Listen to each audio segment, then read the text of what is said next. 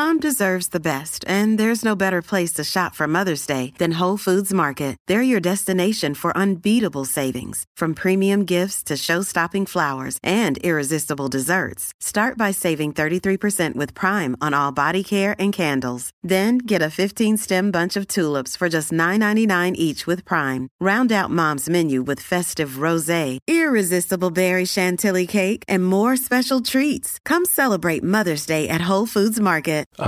Do you do many of these kind of things where you sit down and talk to people? I started to, maybe I've done like 2 of these previously for radio shows. Yeah. Do you enjoy them? Oh, yeah.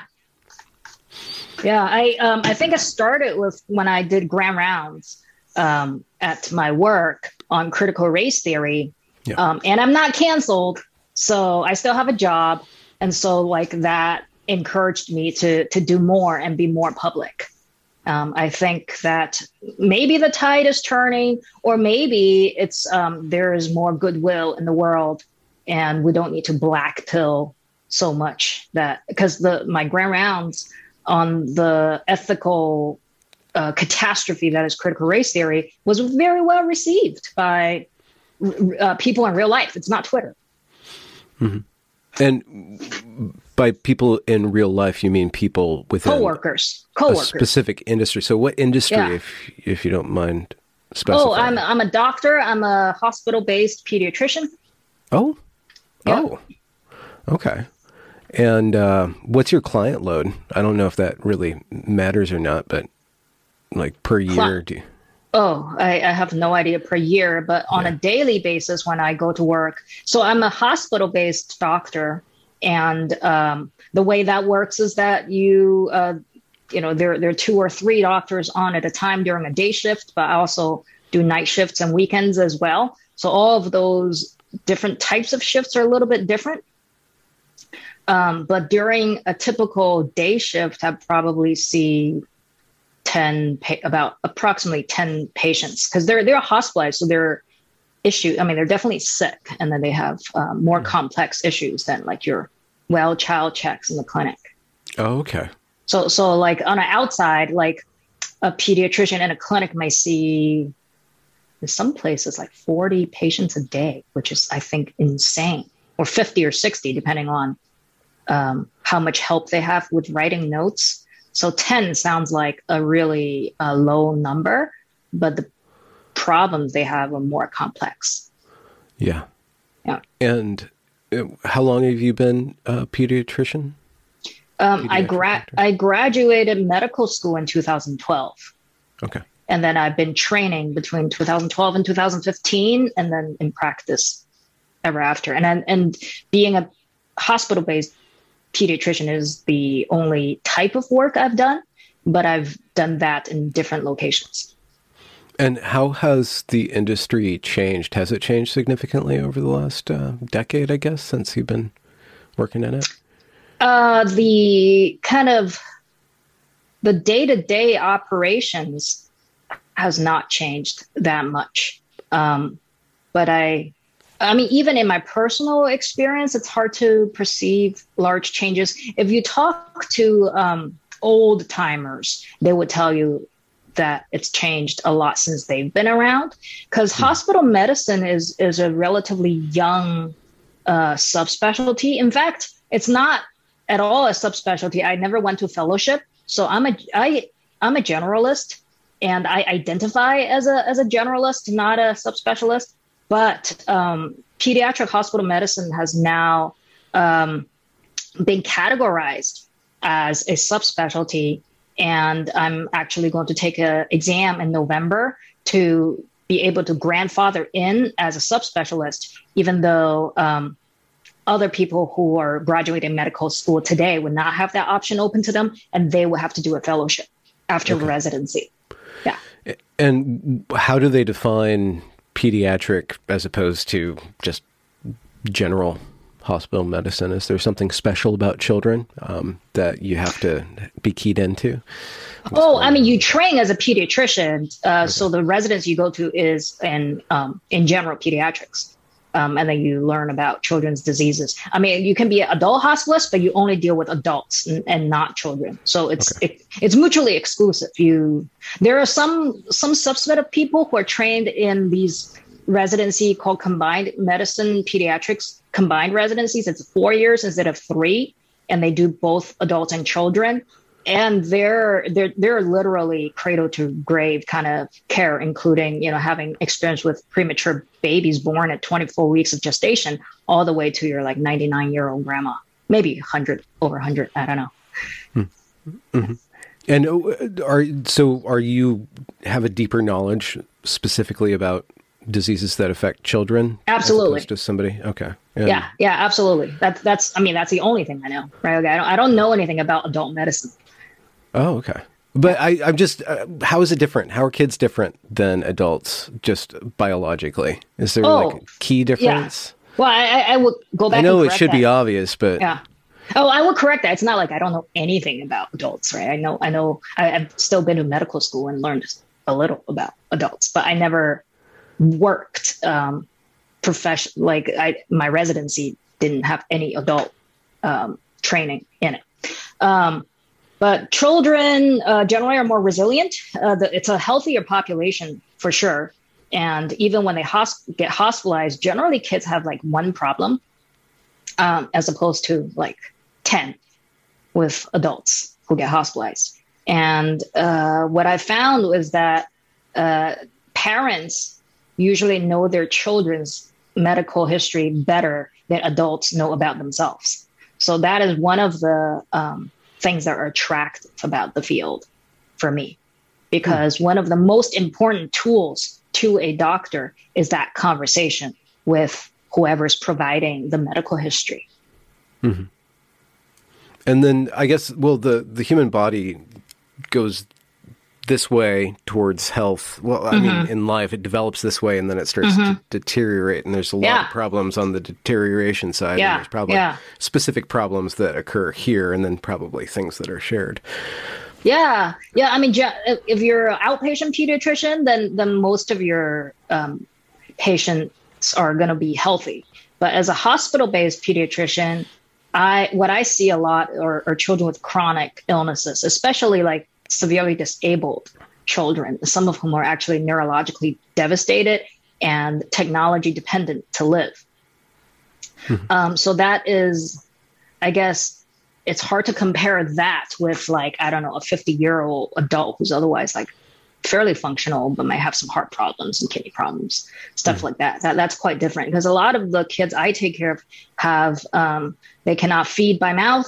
So they need a tube and you infuse formula into their digestive tract, or they have other devices of medical implants in them, like a central line, or in some cases, in my current job, I don't deal with this a lot, but some children have a trach in order to keep their airway open to breathe, or maybe they might even be ventilator dependent. So that's a big portion of what a hospital-based pediatrician deals with. And then a lot of the devices can malfunction. If you have a shunt and I don't know, any kind of tubes, they're prone to infections and clogging and all that kind of stuff. So that's one subpopulation. And then the other ones would be fairly functional children with chronic illnesses like diabetes and Crohn's disease, different arthritises and, asthma, stuff like that. Or they get in an accident and they need rehabilitation too? Is that I don't do any rehab, because acute hospital medicine is different from rehabilitative. They go to a different institute next door. Yeah. Oh, okay. Yeah. And I used to take care of surgical patients as well, co-managed with surgeons. Unfortunately, believe it or not, when I was in LA, I worked at the LA County Hospital, and one of my bread and butter was gunshot wounds in adolescents. Really? Yeah. Okay. Yeah. That's cultural. Yeah, I don't deal with that at all where I currently work. So. Yeah. So, and how did you get into medicine? Do you come from a long line of doctors? Not at all. I'm the only one. I think my mom had this idea that I should be a doctor because I'm Asian, and I play piano. I got married and had kids, and I went into medical school. It's like a very stereotypical Asian thing. I think she's pretty happy with that. I don't regret it. I think it's ultimately, in college, I kind of played around with the idea of saving the planet and becoming a conservation biologist or something like that. And then I realized I really didn't have a plan for a career. And I just met some people whose personality is, shall we say, more lively than a typical pre-med that I would meet. I mean, that makes a lot of difference, like the people you meet. Okay. Wait, in pre-med, you got connected with a raucous cohort? Is that what you're saying? Well, I mean, pre-meds were not my favorite people to hang out when I was in college. Okay. Just because there are certain stereotypes about them being like gunners and they have their pre-med course load and they all have to like complete it. It just seemed kind of boring. And the half of people who start out as pre-meds as freshmen in college quit. But when I didn't have a plan, I went on a summer exploratory kind of internship type of thing and met a urologist of all subspecialists. His specialty of all things is like male fertility. Oh. But, there's like, he's got a great personality. And I'm like, okay, doctors are not all just boring and intellectually uncurious. So that broke through the stereotype, and I've been very happy to have gone into medicine. Oh, cool. And you are first generation American? Your parents are immigrants? I'm an immigrant. Yeah. Okay. When did you land on the shores of America? When I was 10. Okay. In 1993. In 1993. And what was going on in your country of origin that instigated your family moving? At that moment, not a whole lot, because it takes us a very long time to get through the immigration process. But my parents survived the Cultural Revolution, and I suppose I could talk a little bit about that. So, would you tell us stories about that? Because it seems to have caught on here somewhat. I mean, it's pretty chill right now in America, but in 2020 and before then, there was evidence of some sort of cultural revolution. Right now, it's just working through media. Right now, it's the long march through the institutions. Because the bloody kind of revolution, as the type that we saw in China, doesn't tend to win hearts. So the Great Chinese Cultural Revolution happened between 1967 and 1966, 60, like the mid to late 60s, and lasted about 10 years. And by that time, China had already been through a Sino-Japanese war, which was brutal. That one was 8 years. And then it had also been through, like further back, it had been through like Opium War and all the European influence. Yeah. And then there was also a civil war, and then there was the Great Leap Forward, which was characterized by Lysenkoism and the starvation of millions of people. So by the time that the Cultural Revolution started, there were already all of this trauma and just a catastrophic levels of poverty and social and cultural problems. So I think it's, there is like the alignment of the ideological and the psychological on a massive scale. During the Cultural Revolution, the people were divided into Black and red categories, and both of my parents came from Black categories because their fathers, both my maternal and paternal grandfathers, were Christian ministers, and that is considered to be in alignment of a Western colonial set of values and religion. And when you have a revolution, you want to really crack down on old institutions such as religion, especially when you can peg it as foreign and Western. And capitalist.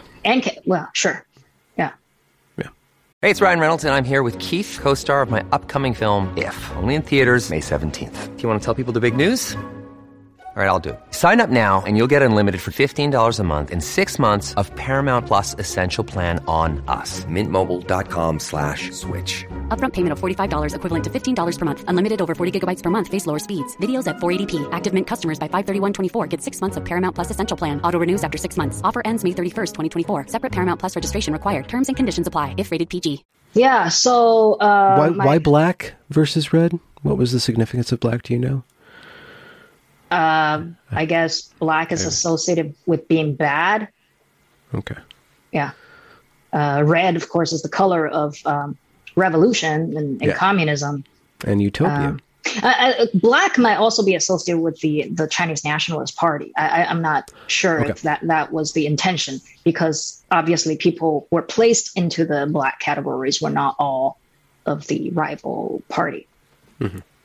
But the people that were categorized as black were like landlords, rich farmers, capitalists, intellectuals. There were 9 black categories. I mean, it started with 5, and they expanded to 9. In some of it like included traders and my favorite is bad influencers, like 坏分子, just like bad people. So it makes me just imagine like some Instagram model that like a bad influencer. That's one of, I mean, like who could possibly fight a label like that, right? Like it's just so vague and perhaps intentionally so. But intellectuals, it's like pretty easy. My family pretty easily fit that mold. And how old were your parents at this time during the? They were teenagers. Teenagers, and then my mom, like all the schools got canceled, and there were Red Guards who were actively struggling, like initiating struggle sessions upon their own parents, grandparents to signal their red status. Because it's like it's a witch hunt. Like if people are not considered sufficiently revolutionary, then they can get struggle sessions against them. So if you initiate struggle sessions upon somebody else, maybe the witch hunt won't come to you. And my mom, of course, like she had friends as teenagers all do, and not everybody knew about her family's background. So she told me stories about having been invited to joining like a group of Red Guards to go invade homes. And like the moral choice at that time is like very difficult, because if you don't join in, maybe they'll come to your house.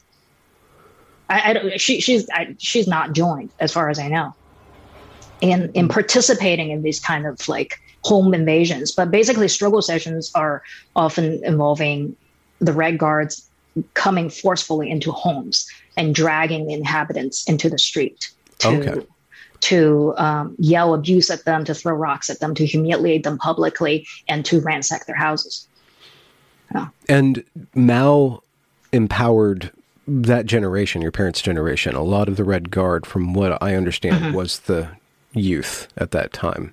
Yeah. And was it that they were categorized as so-called black that prevented them from, embracing the Red Guardhood? Or what kind of personality character do you have to be in the middle of that and not get swept up in it?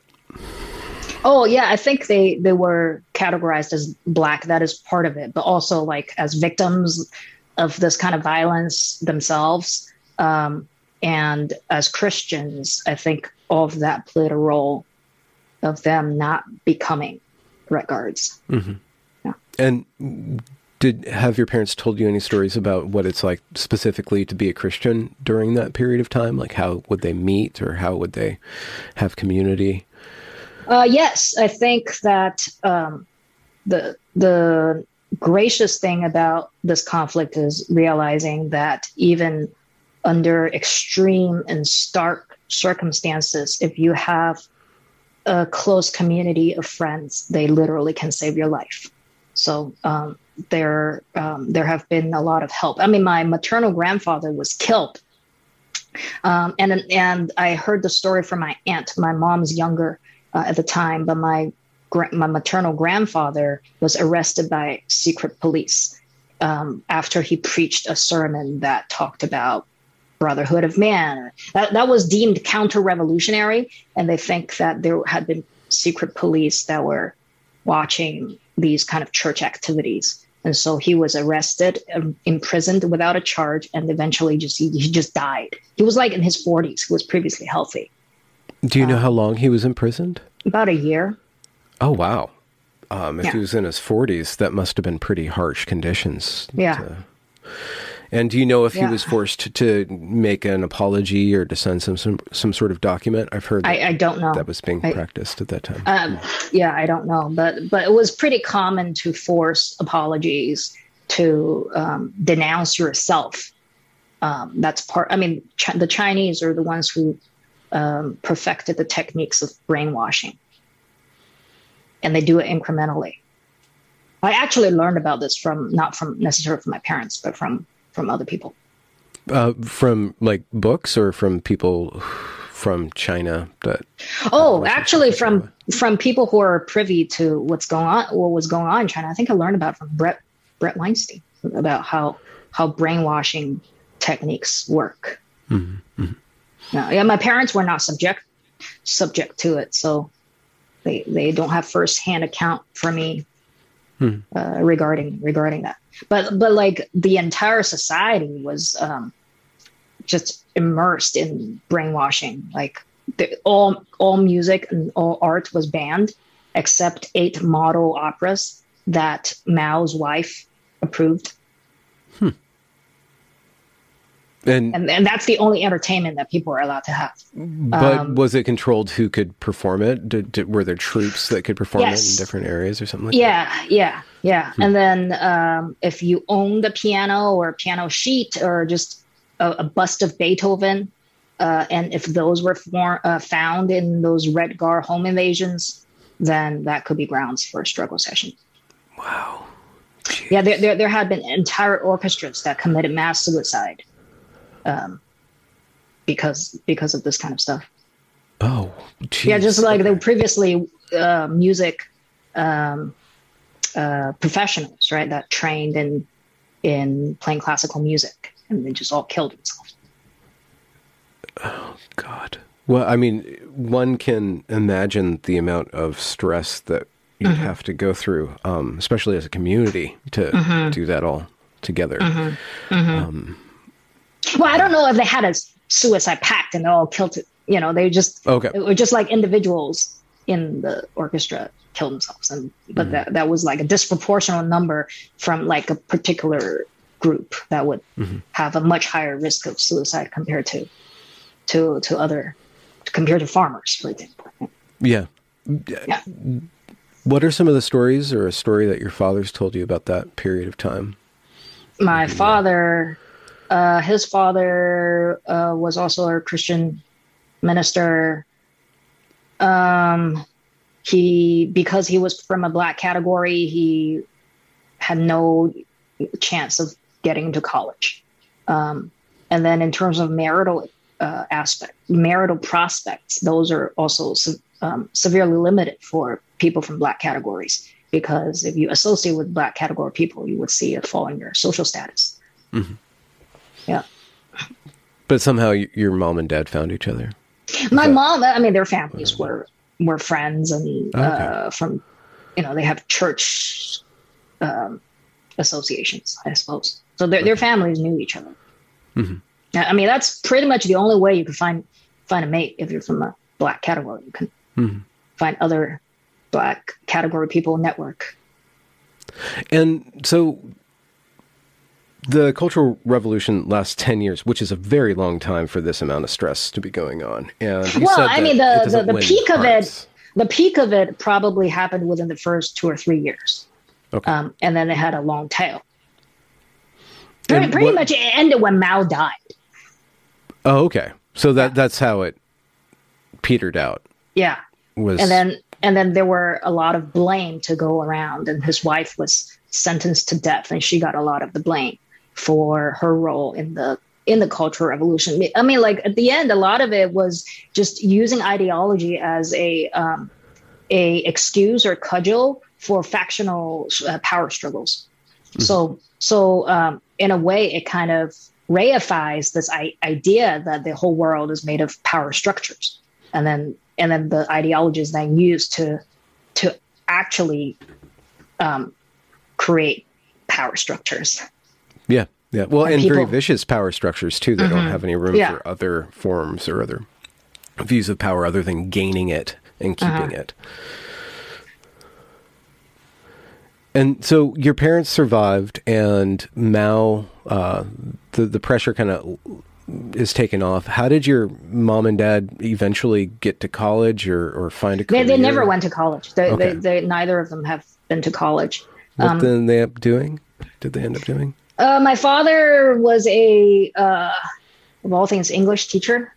I mean, his English speaking skills is not great, but in China, like a lot of the middle school, he taught middle school. A lot of English teachers, they just taught English grammar as opposed to how to speak English.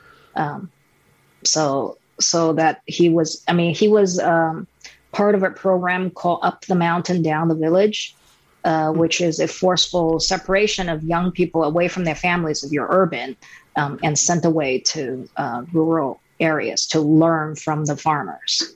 Okay. So he was part of that, and he spent a lot of time in rural China doing teaching. Yeah. Okay.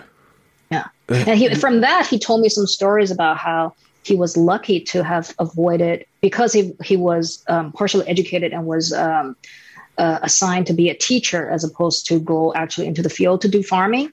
Because at that time, China's farming technology was not that mechanized, and people like actual rural farmers went into the rice fields to plant rice, and that's where there's a parasite called Chinese liver fluke, and he knew a lot of people who got infected with Chinese liver fluke, which is a really nasty parasitic infection, and he was lucky to not have contracted Chinese liver fluke. And it enters through the foot in wet like rice fields. And it gets lodged in the liver. Is it a bacteria or something? No, it's a parasite. It's a parasite. It is a eukaryotic nasty parasite. Okay. And what's the general treatment for that? Oh, I'm gonna embarrass myself. I've never seen a case. Okay. Yeah. Thankfully, because it's not parasitic infections is just not that much of a thing here in the United States. Mm-hmm. And it's also, it seems to only be endemic to China it's called Chinese liver fluke for a reason. Yeah. So I'm sure I can find a textbook that I had. We did spend some time. But he was telling me about how he just knew people who had that infection and had really severe, like it damages a lot of organs. Yeah. And so Mao's doing like these, he's just ordering, it's very totalitarian. He's just ordering people to go here and go there and keeping the country destabilized, it seems like. Very destabilized, like ripping young people away from their families and forcing them to go to places. And then my mom recently told me about a TV show that depicted some of this, where some urban young women were sent to rural areas and had to basically have survival sex in order to kind of get through it. Yeah. I mean, it's another way to try to get a little bit of power. Yeah. At Evernorth Health Services, we believe costs shouldn't get in the way of life-changing care, and we're doing everything in our power to make it possible. Behavioral health solutions that also keep your projections at their best? It's possible. Pharmacy benefits that benefit your bottom line? It's possible. Complex specialty care that cares about your ROI? It's possible. Because we're already doing it. All while saving businesses billions. That's Wonder made possible. Learn more at evernorth.com/wonder. And how long did that last? Did your parents like eventually settle down and find a place? And yeah, I mean, they got married, but they were living apart for a while because of the hukou system, which is like an internal passport. So because my father was based in rural southern China and my mom was based in Shanghai, my father was not allowed to internally immigrate to Shanghai. It's a really weird, it's a intentionally totalitarian system. Is it for population control or just for psychological control? I think there's a purpose of economic purpose of trying to ensure that the population doesn't all move to urban areas. Yeah. Oh, okay. Yeah. So they want to keep it spread out. Yeah. And then ensure that there's some educated people in the rural areas to function there. Yeah. I listened to a podcast a few days ago, and I don't know where my phone is, so I can't look it up quickly, but a guy was talking about China and that it's basically on the edge of collapse right now. He was making a case for it being about to collapse because the way that it's been set up and the way that its economy has been running, and then also the population collapse too. And then he was saying some pretty dire stuff about China's future inability. And he says within the next 10 years, there's going to be nobody left who knows how to farm anymore because the way that the government has kind of been arranging people constantly, like there's this wealth of knowledge of how to farm that's basically gone. And that's basically what they're going to have to do in a post-globalist society when China's no longer relied upon, if it is the case that China's no longer relied upon by the Western countries to make the things that we want from it. Yeah. I think there are similar problems here too, that not that many people are experienced at farming. Yeah. Or even industry for that matter. Because traditionally it's like a family business, but now you kind of need large families to all help out and transfer that knowledge. Yeah. Yeah.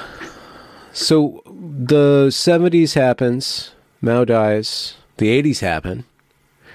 And I was born in the 80s. I was born in the 80s. And that's an interesting story because I'm the second child after the institution of a one-child policy. I have an older sister. But my sister was able to immigrate first without my parents at the age of 4 because my parents wanted to get her out of the country. She was born the year that Mao died. So there's still a lot of residual revolution. And my parents decided that when she was 4, sent her over to the United States with grandma.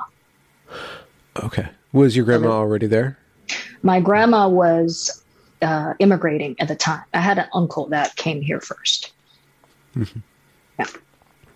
And so your sister left and you were born in... Yeah, I was born after my sister left. And when my mom was 1 month or 2 months pregnant with me, she had to go get a rubber stamp on a piece of paper that said that the pregnancy was allowed to continue.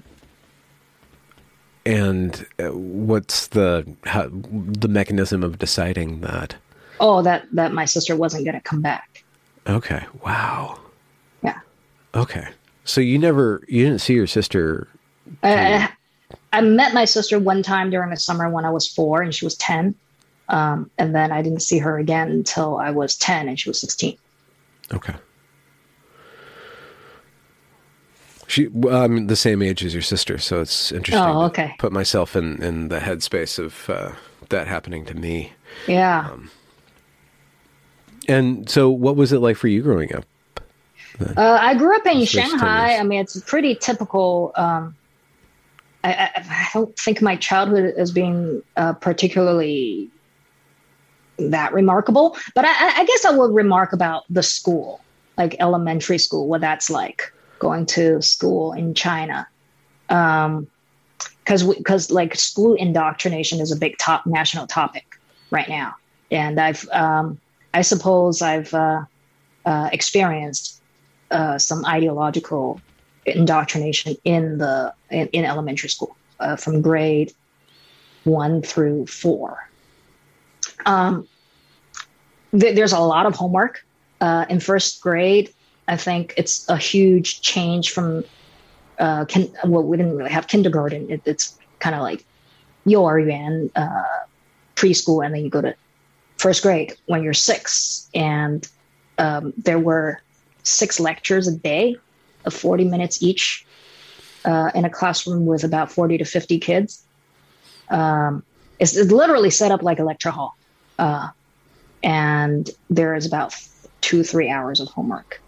And some of that is not developmentally appropriate. Like the evidence that homework, especially at that age, helps with development and gaining knowledge and conceptual understanding of different academic topics is nil, right? Like homework does not, at that age, when you're 6 or 7, homework doesn't help you learn.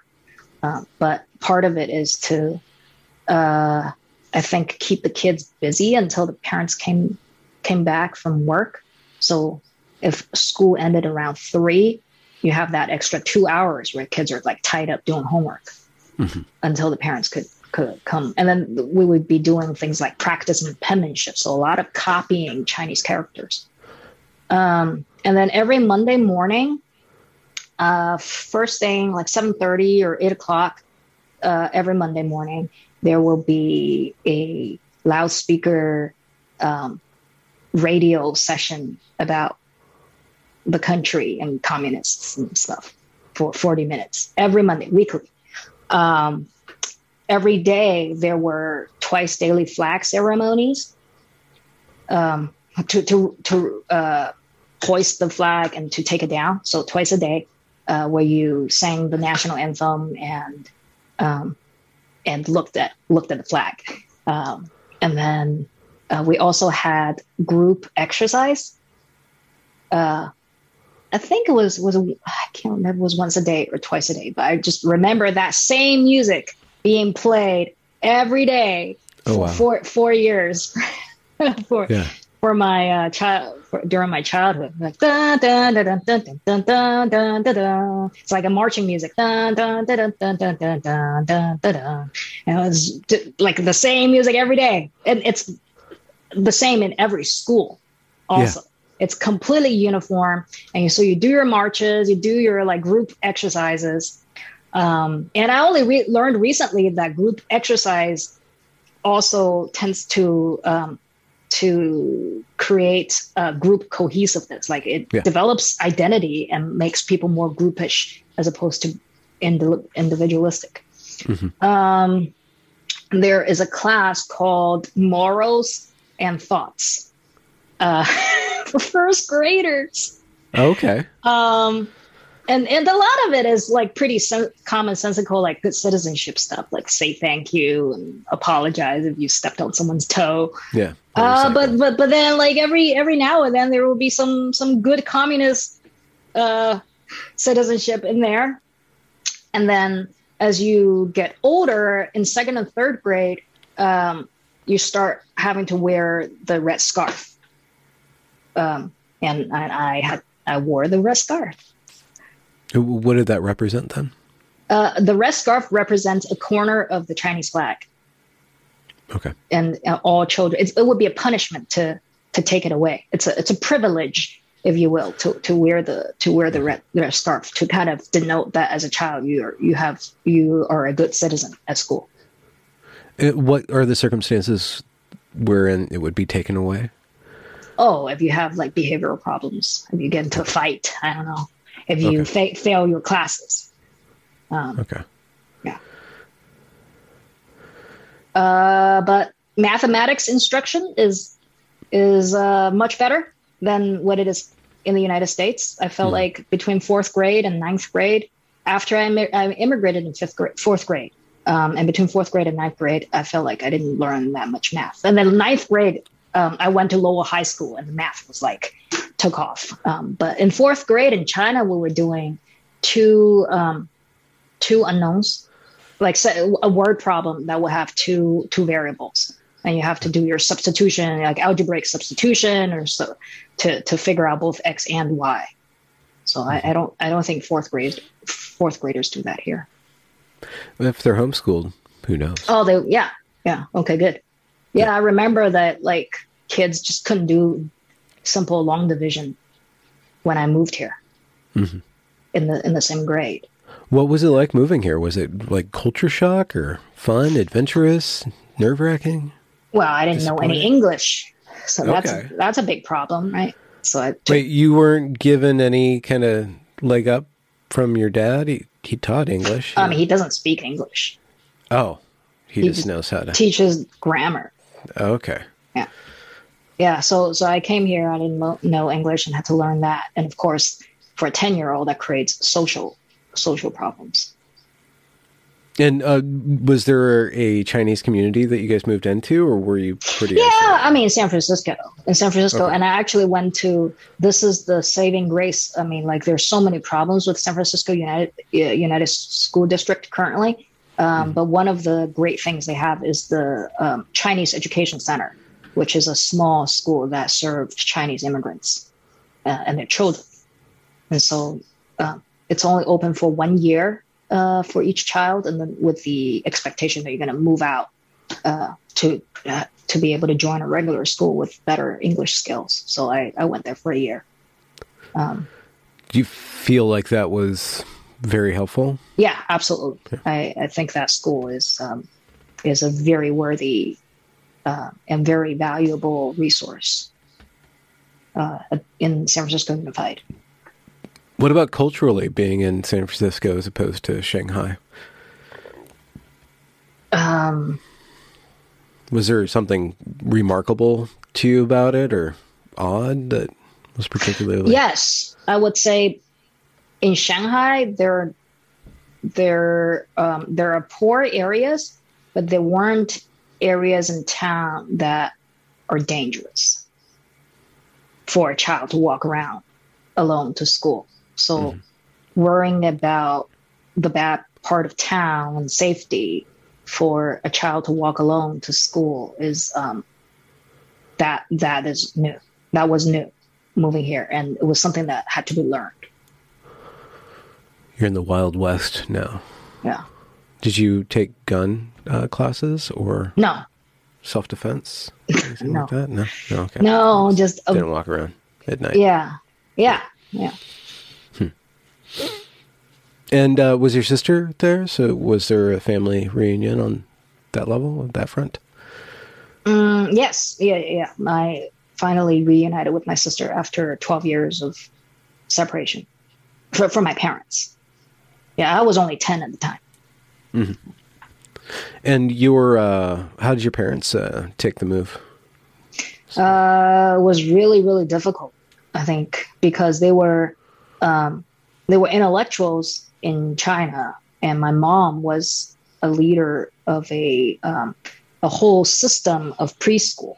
And then she came over here, and the only job that she could do was being a seamstress, which still existed at the time. At that time, we still made things in the United States. Of course, since then, all of that has moved to Asia. Mm-hmm. Yeah. But there was, she experienced wage theft and just not being treated fairly, and is considered like low skill, right? Because of her limit with English. They would have had to calculate the trade-offs between living in America and suffering a huge reduction of cachet and ease of life and finances. What do you think drove that decision to move to America? Education for the children. Like in what respect?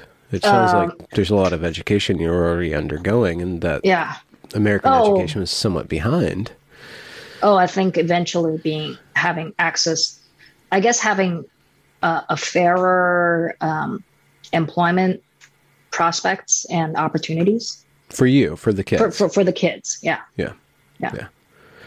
So they took the hit for you guys. Mm-hmm.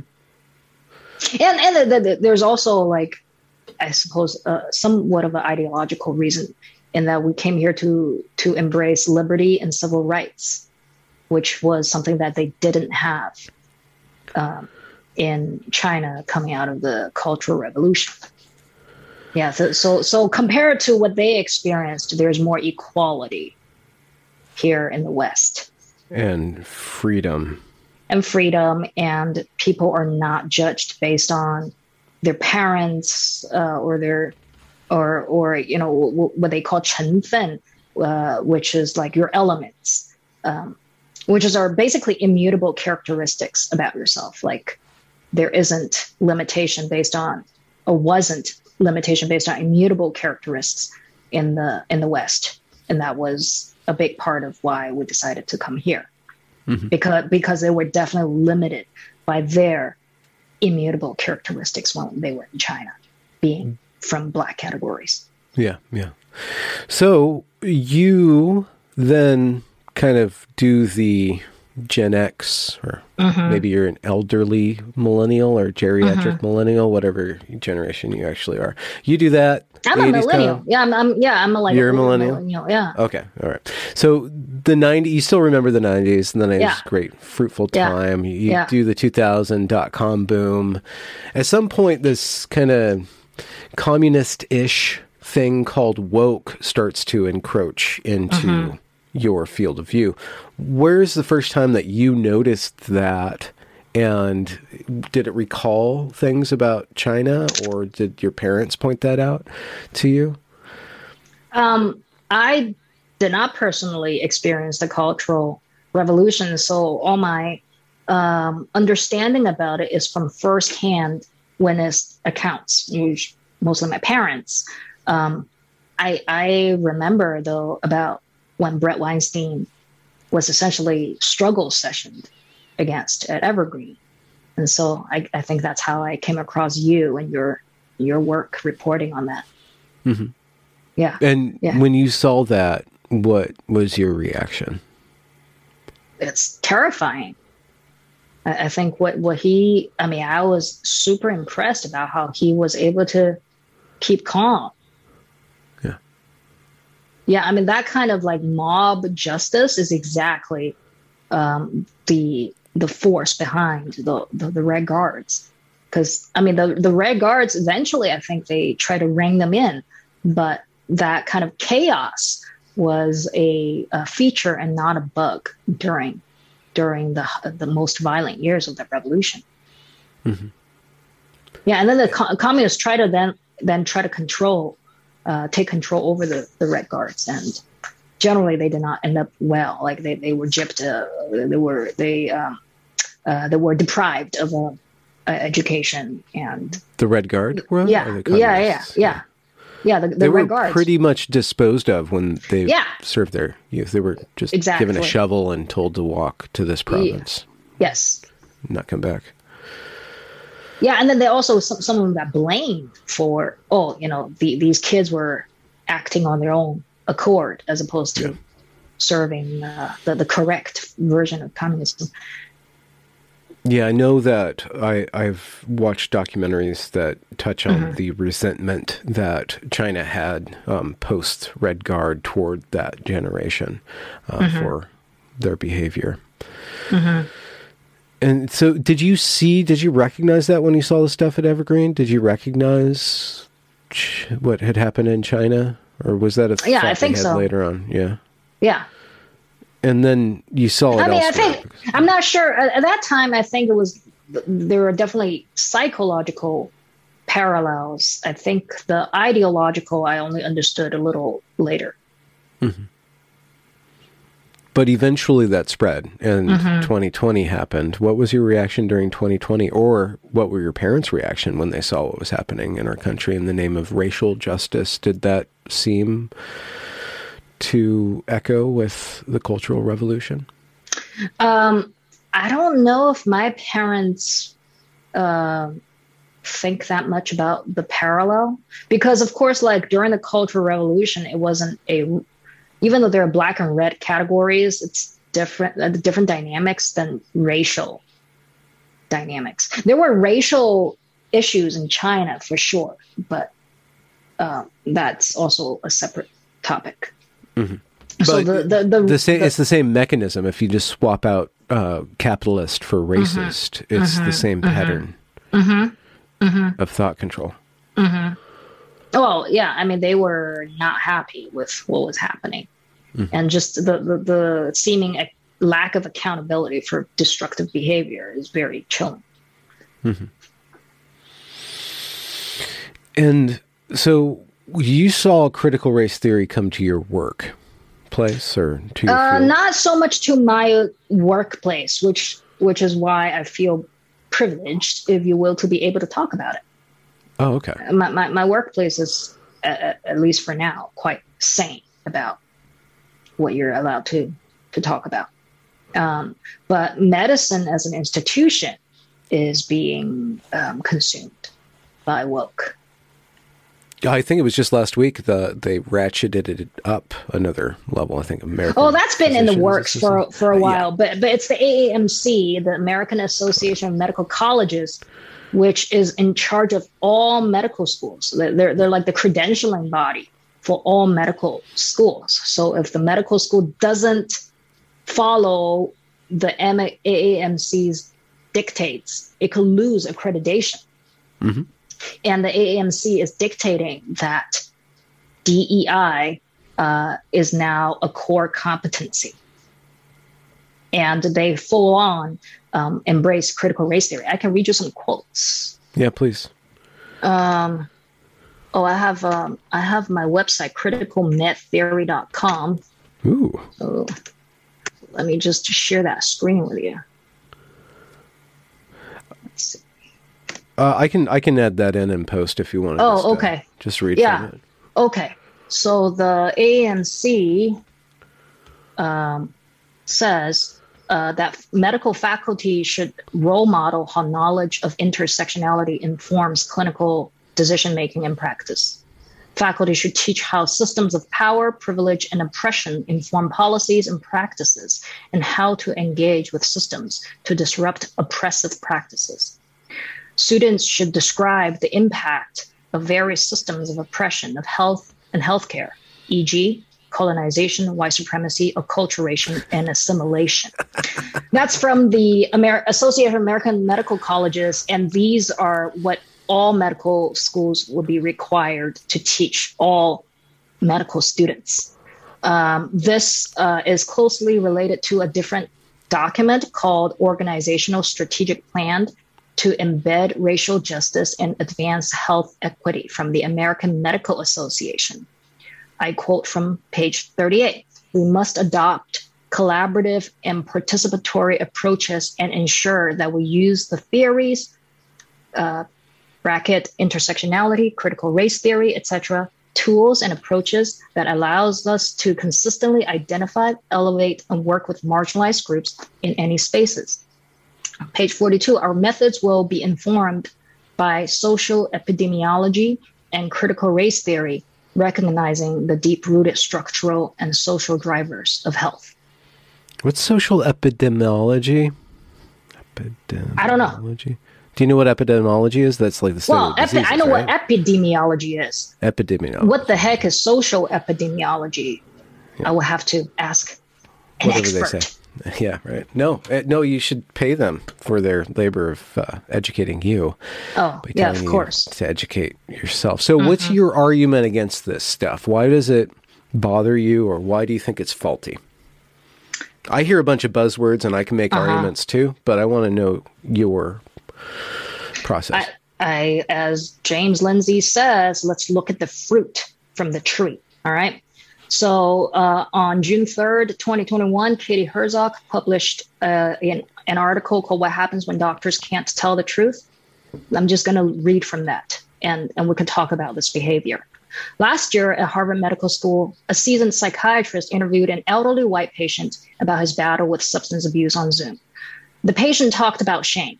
He felt so much guilt over his drinking and his past behavior. He said the only person he could have ever confided in was, in his words, an Eskimo in Alaska who didn't speak English. And even then, he would have to slit his throat. It was the sort of thing that healthcare workers occasionally hear. Historically, the guideline in a situation like that would be to ignore it. They were there to discuss addiction, not the patient's insensitivity. But a Native American student named Victor Anthony Lopez Carmen observing the session on Zoom was disturbed. He wrote about it later in Teen Vogue. His words sparked an immediate visceral reaction. This is Lopez Carmen describing his reaction to the patient's words. He said his words sparked an immediate visceral reaction. I felt my blood pressure rise and anxiety overtake my mind and body. My next reaction was to look at how the rest of my classmates were responding. The blank remote expression on some of their faces and the silence that followed remains burned into my psyche, end quote.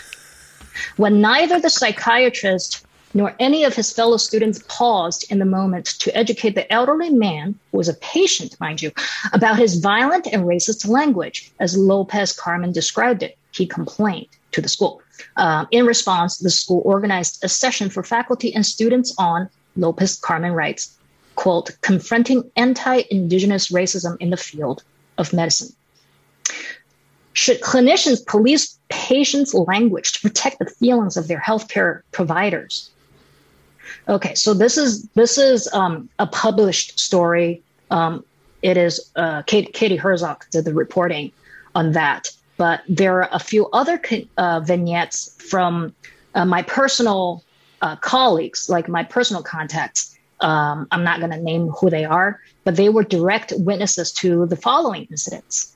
In 2020, in the wake of the George Floyd murder, a medical student in Washington asked 7 deans from their medical school to chant the sentence, quote, I am a racist, end quote, repeatedly during a large public meeting.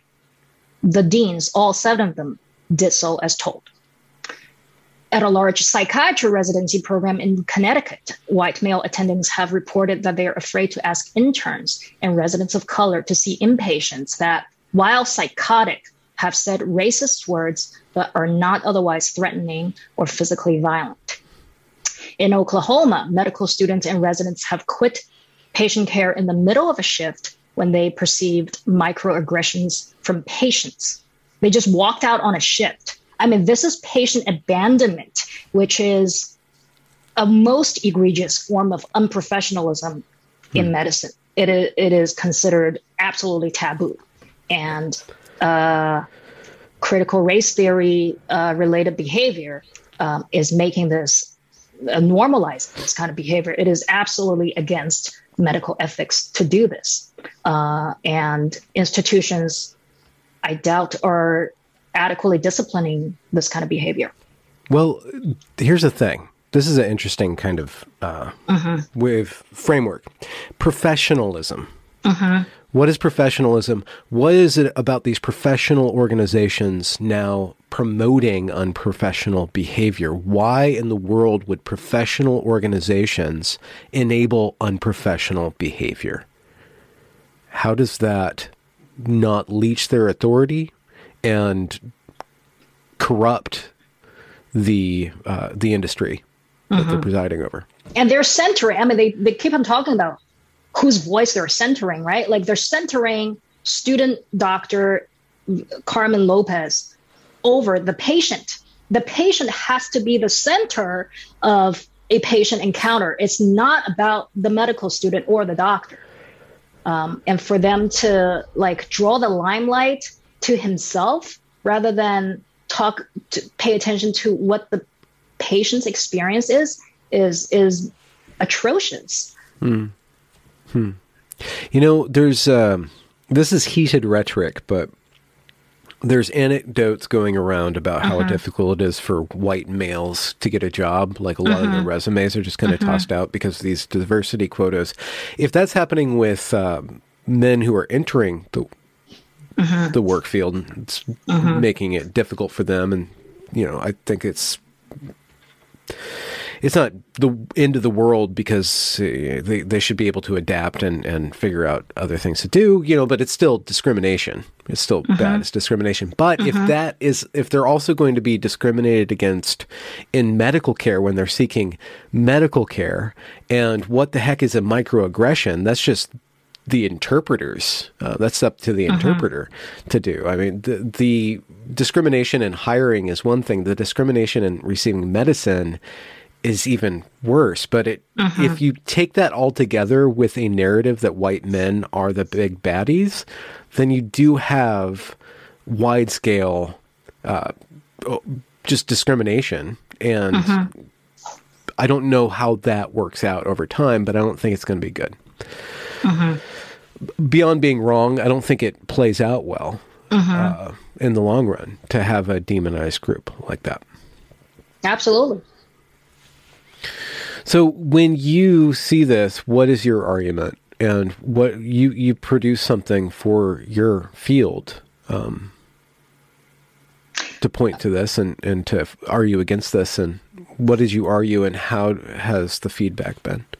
Well, I laid out some of the comparing and contrast of these values with what has been traditionally accepted as medical ethic on my website, which is criticalmedtheory.com. Okay. So you base it on an ethic. So you're seeing these two ethics. Yeah, and they're incompatible. They're incompatible. Traditionally, medical ethics requires that if you are, say, a wartime surgeon, you treat the patient who was just shooting at you 10 minutes ago, and maybe he got shot, and you treat him the same as anybody else, right? Like, because the patient is your reason of being, and this reversal of centering, say, a doctor of color over a white male patient is incompatible with what we traditionally have accepted as medical ethics.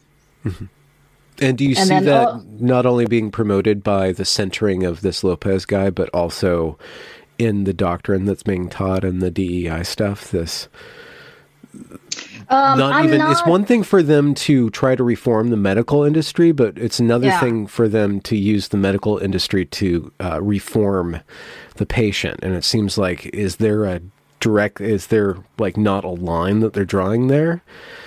Are they facilitating that line being taken down?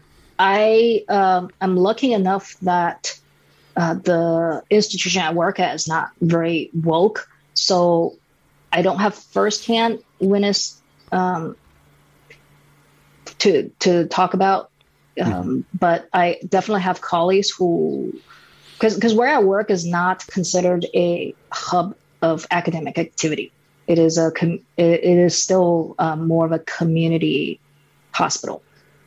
But some of my colleagues do work in bigger academic centers. So that's where I have mostly been hearing about these types of incidents. So it's mostly at the schools. Yeah. One wonders to what degree it's going to be implemented within hospitals, because schools hospitals got a different liability structure going on, right? And once I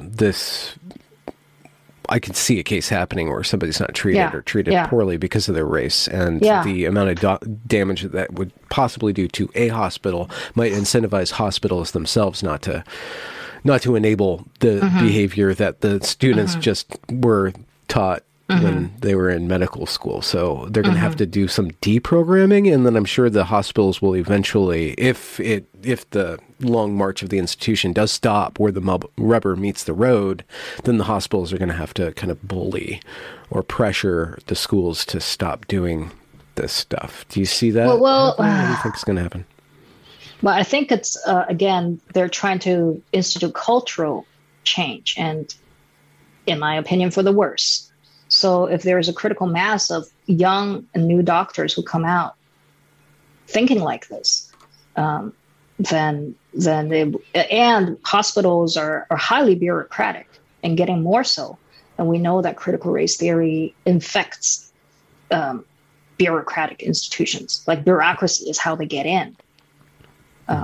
So yeah, I definitely have a lot of concerns about what's coming down in the pipeline when there is this kind of negative cultural change among physicians. Have you received any feedback from what you've been putting out there on this? Any people coming out and telling you their stories? And, I'm hoping that this would help. This podcast. Yeah. We're spreading your word. I mean, yeah, right now I work full time. I have a family. I'm committed to speaking out, and I think that we need to have the courage to speak out, but I don't have that much time to do self-promotion. Yeah.